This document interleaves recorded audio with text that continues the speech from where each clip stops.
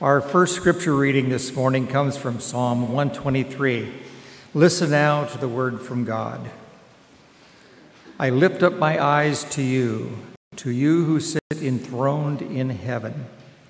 As the eyes of slaves look to the hand of their master, as the eyes of a female slave look to the hand of her mistress, so our eyes look to the Lord our God, till he shows us his mercy. Have mercy on us, Lord. Have mercy on us. For we have endured no end of contempt. We have endured no end of ridicule from the arrogant, of contempt from the proud. The word of the Lord.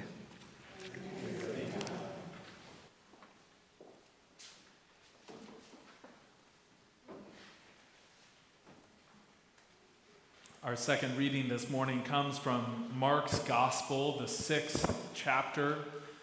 Jesus and the disciples have had a long season out in the region of Capernaum, traveling around the Sea of Galilee, teaching and preaching and healing. And here at the beginning of chapter 6, they turn home at least for Jesus. Friends, let us listen once more for a word from God. Mark writes, Jesus left there and went to his hometown, accompanied by his disciples. When the Sabbath came, he began to teach in the synagogue, and many who heard him were amazed. Where did this man get these things, they asked. What's this wisdom that has been given to him? What are these remarkable miracles he's performing? Isn't this the carpenter? Isn't this Mary's son and the brother of James and Joseph, Judas, and Simon? Aren't his sisters even here with us? And they took offense at Jesus. Jesus said to them, a prophet is not without honor except in his own town, among his relatives, and in his own home. He could not do any miracles there except lay his hands on a few sick people and heal them. He was amazed at their lack of faith. Then Jesus went around teaching from village to village, calling the 12 to him. He began to send them out 2 by 2 and gave them authority over impure spirits. And these were his instructions to them. Take nothing for the journey except a staff, no bread, no bag, no money in your belts. Wear sandals, but not an extra shirt. Whenever you enter a house, stay there until you leave that town. And if any place will not welcome you or listen to you, leave that place and shake the dust off your feet as a testimony against them. And so they went out and they preached that people should repent. They drove out many demons and they anointed many sick people with oil and healed them. Friends, this too is the word of God for the people of God. Thanks be to God. Today's sermon is titled, The High Wire Home. Will you join me in prayer?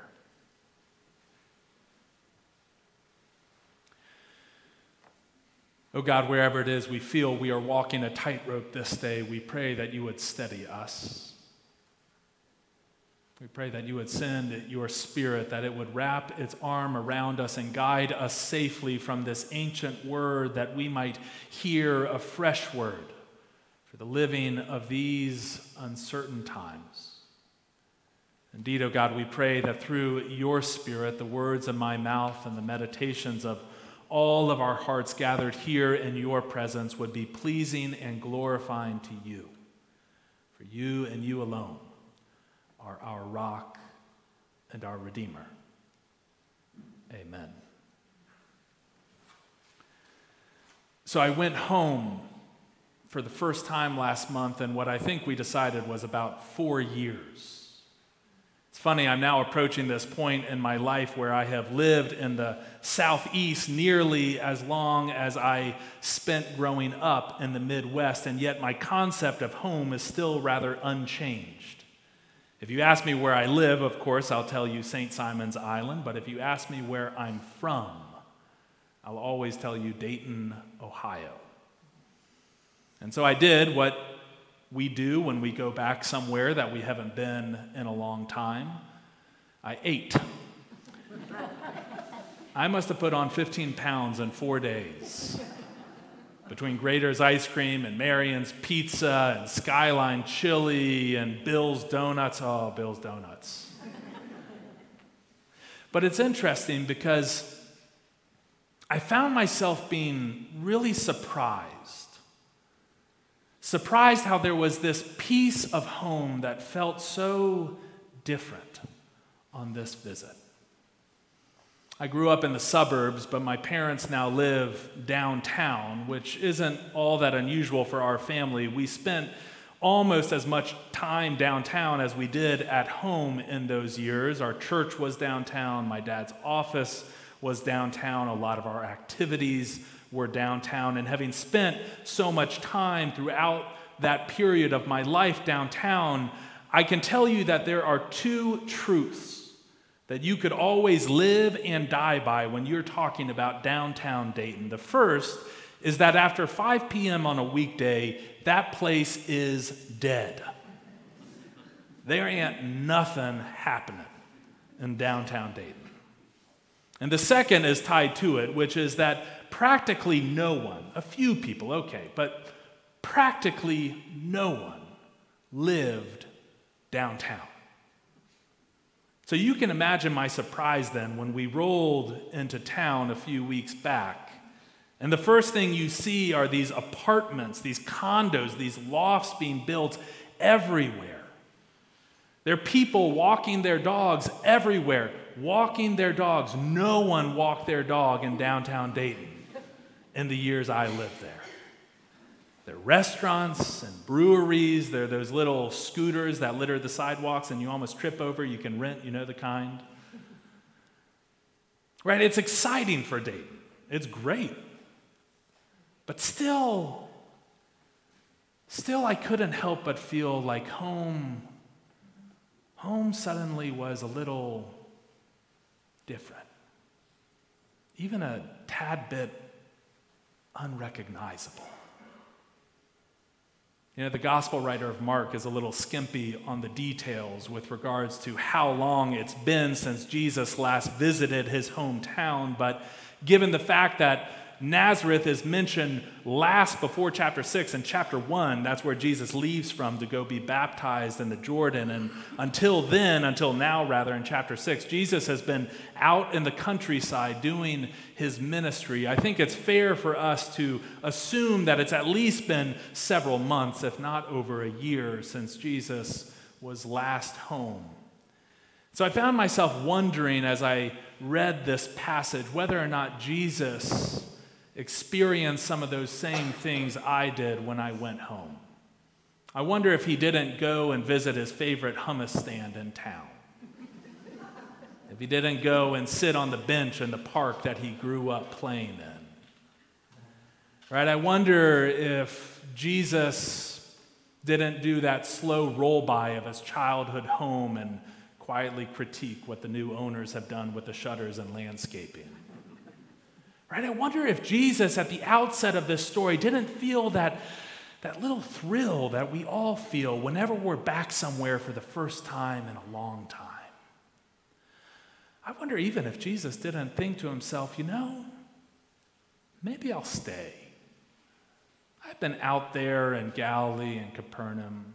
I've spent my time out in the field. Maybe I'll just stay. This is home, after all. I could hang up a shingle, do my ministry from here, day trips down to the Sea of Galilee. If they need me in Jerusalem, I could do an overnight, but I could come back every time. Right? I wonder if Jesus had some of these thoughts when the ball gets rolling on this first visit back to his hometown of Nazareth. If he did, though, it surely didn't last long. Because Jesus does what? He goes to church, and it all begins to unravel. The setting's important here, I think. Jesus goes to the synagogue. In other words, he goes to the very place that is full of people who should know him best. He's looking out on faces of people who taught him in Sunday school growing up.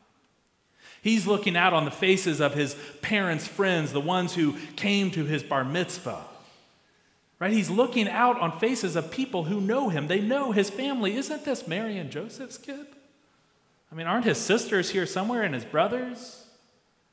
These are people who know his past. Wasn't he a carpenter the last time I checked? These are the people who should know him best. And when they hear him preach, they are amazed, Mark says. But not in a good way. They take offense to Jesus. They take offense to him. If you read Luke's telling of this story, they are apparently so offended by him that they are ready to kill him. They drive him out to the outskirts of town and try and throw him off a cliff. We can almost imagine Jesus' facial expressions changing as this story goes on, from one of excitement at the outset to be amongst his people, to by the end being an expression of utter and total dismay. Right? Surely Jesus must have looked out and suddenly realized that everything was different. That everything, the world, was unrecognizable. Right? Suddenly, Jesus in this story must have realized that home was just not what it used to be, nor was it ever likely to be home again. Where do we go when we can't go back to the way things were? Right? Where do we go when the kids are gone?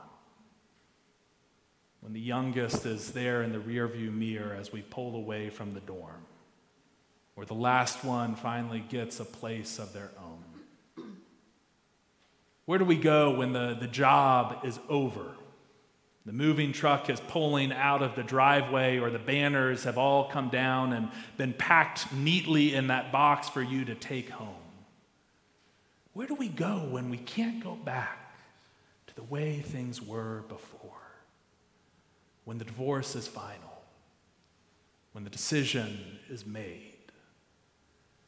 Where do we go when life is suddenly different, unrecognizable?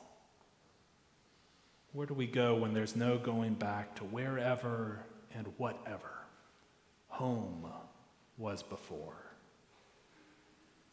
You know, in so many ways, I feel like that is the question that we are collectively living at this moment in history. Right? There is no going back to the world as it was pre-COVID. Sure, certain aspects, but many things won't come back.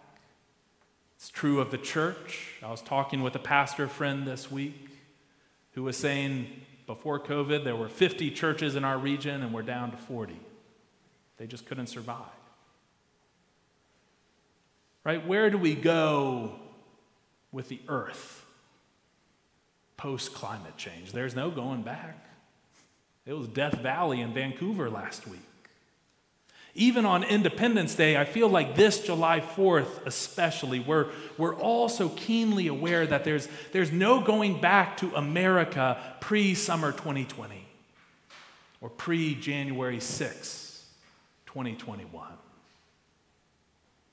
Not all of it's bad necessarily. Some of those events in our past have made us who and what we are today. Some of those events have churned up questions and issues that are long overdue in being addressed, but still it makes me wonder, where do we go from here? You know, I think today's passage, I think this story of Jesus going home, I think it's his lived answer to that question. Because Jesus and his disciples, after experiencing this rejection, they do what? They move forward. After being rejected in the place where he should have been most accepted, Jesus heads out into the unknown solely on trust. The trust that God will provide. I always tell people, whenever you come across very specific details in the Bible, you should pay attention. I thought that packing list Jesus gives his disciples is rather curious in this passage, right? He sends them out 2 by 2, and he tells them, don't bother packing luggage, don't take food, don't take money, wear your sandals, but don't bother with an extra shirt. It's Jesus' way of saying you move forward on trust. Trust that God will provide and that God will lead the way. Right? This is a story where Jesus and those disciples, they move forward trusting that their true home, our true home, is not one found in the past, but rather one found in God's future. Where do we go when we can't go back? Jesus' answer is pretty simple. You go forward. There's a story about this high wire walker named Boldini. He strung a line across the Niagara Falls once, and a crowd gathered to cheer him on.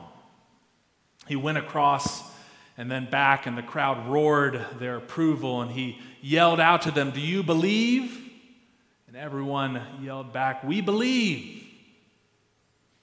Boldini grabbed a 50-pound bag and he threw it on his shoulder, and he went across again. And when he came back, the crowd cheered with their approval. "Do you believe?" "We believe." And so he got a wheelbarrow and he threw 2 50-pound bags in it, and he went back across that line clear over the Niagara Falls. And he came back and heard the adulation once more. "Do you believe?" "We believe." Taking the 2 bags out of the wheelbarrow, he turned to the crowd and said, "Fantastic. Now who will be the first to climb in?"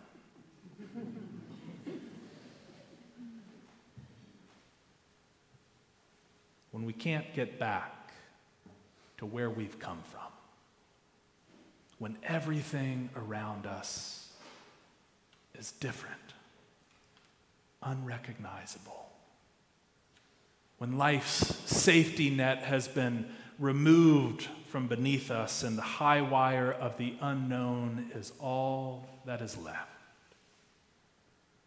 Jesus invites us to step forward in faith. So, who wants to be first? In the name of the Father, and of the Son, and of the Holy Spirit, amen.